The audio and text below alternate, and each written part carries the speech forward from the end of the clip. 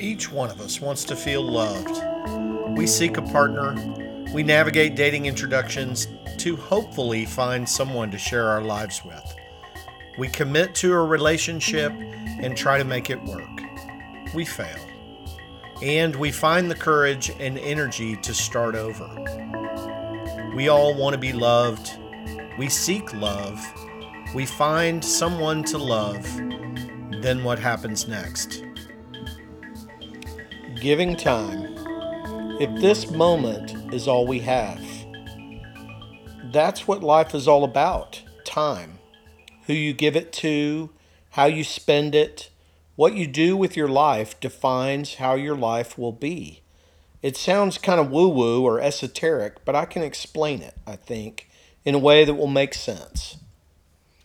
If this moment is all we have, then everything we are thinking from moment to moment form our experience of life. If we are living in regret of things that didn't go as we planned, to losses or broken promises, we're missing the present moment. There are places and times for processing regrets, but you must get over them and let go of the ongoing pain of regret. If we are living in fear of the coming storm, we are missing this beautiful moment of now. Many great thinkers have spoken of this present moment awareness with much greater clarity and insight than I can, but I'm going to add my moments of enlightenment to this conversation. At this moment, I am filled with joy, coffee, a nice omelet, and a lot of gratitude. Sure, there are things to be regretful about, and there are lots of junctures in the future that will provide challenges. But in this very moment, at this diner in New York City, on my 59th birthday, I am supremely at peace. I am safe. I am warm. I am happy. I am full of myself. I contain multitudes. In this vast moment, I can see behind me and laugh at the regrets. In this open future, I can call in the joy and goodness that is coming my way. I blow out my breath to move the obstacles in my way. I am alone, at peace, feeling nothing but love and gratitude. Is it God? Is God the reason we feel happiness? Is it Jesus? Is it Siddhartha?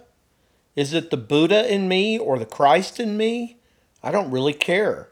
What I know is this: I could not be happier in my life at this moment. To be happier would to be raptured off the planet. And I don't want a rapture. I'm still loving this life and those around me. So what is it that causes me to experience moments of ultimate peace and love? Solitude, connectedness, words, creativity, energy, rest, love, community, self-appreciations, prayer, and meditation.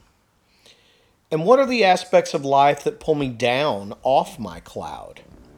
Drugs, lack of sleep, stress, regretful ruminations, future fears of what might happen. How do we find the still point? First, we have to spend some time alone. It doesn't matter too much what you do while being with yourself, but you must give yourself some quiet and pause to listen to what is emerging in your soul. What things are calling out to you? What things are causing you stress and drama? What are the next steps along your healthy journey? What would you like to change about your life?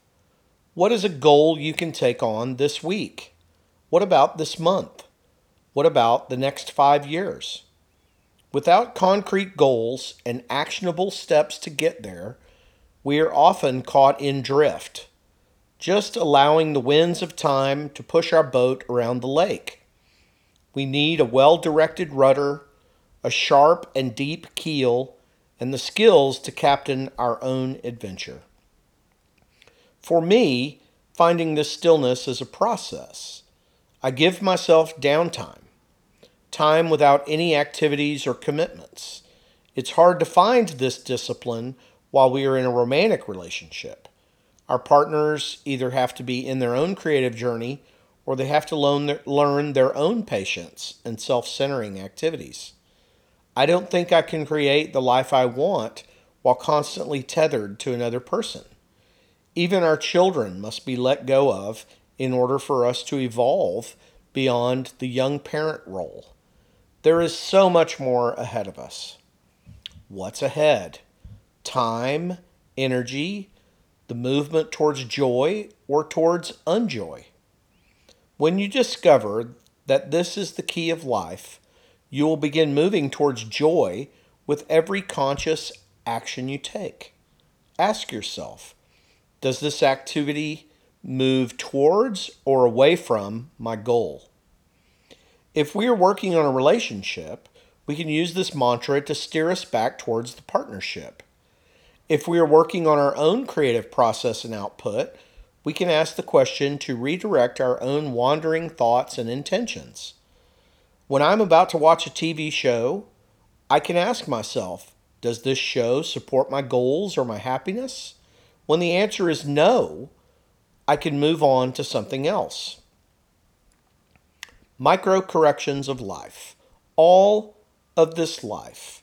My day, for example, is a series of micro corrections. Today, I am conscious of moving towards my joy with every action I take. I am in New York City with my daughter to celebrate our November birthdays. This morning, I woke up and stepped out to get breakfast and coffee while she slept in. She just texted me, and she will join me momentarily in this typical New York diner for coffee and breakfast. My decisions have all been focused on my own joy.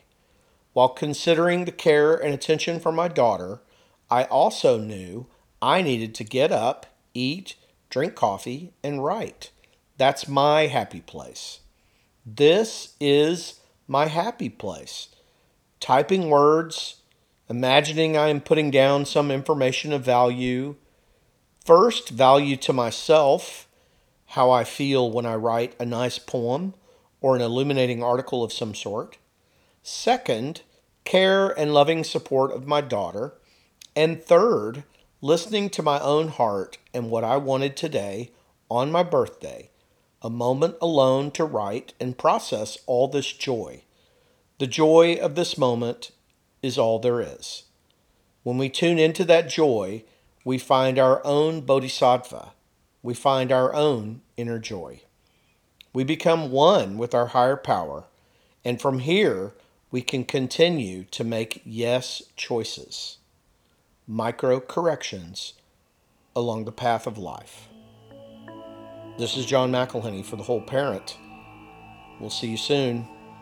Have a good day. Namaste.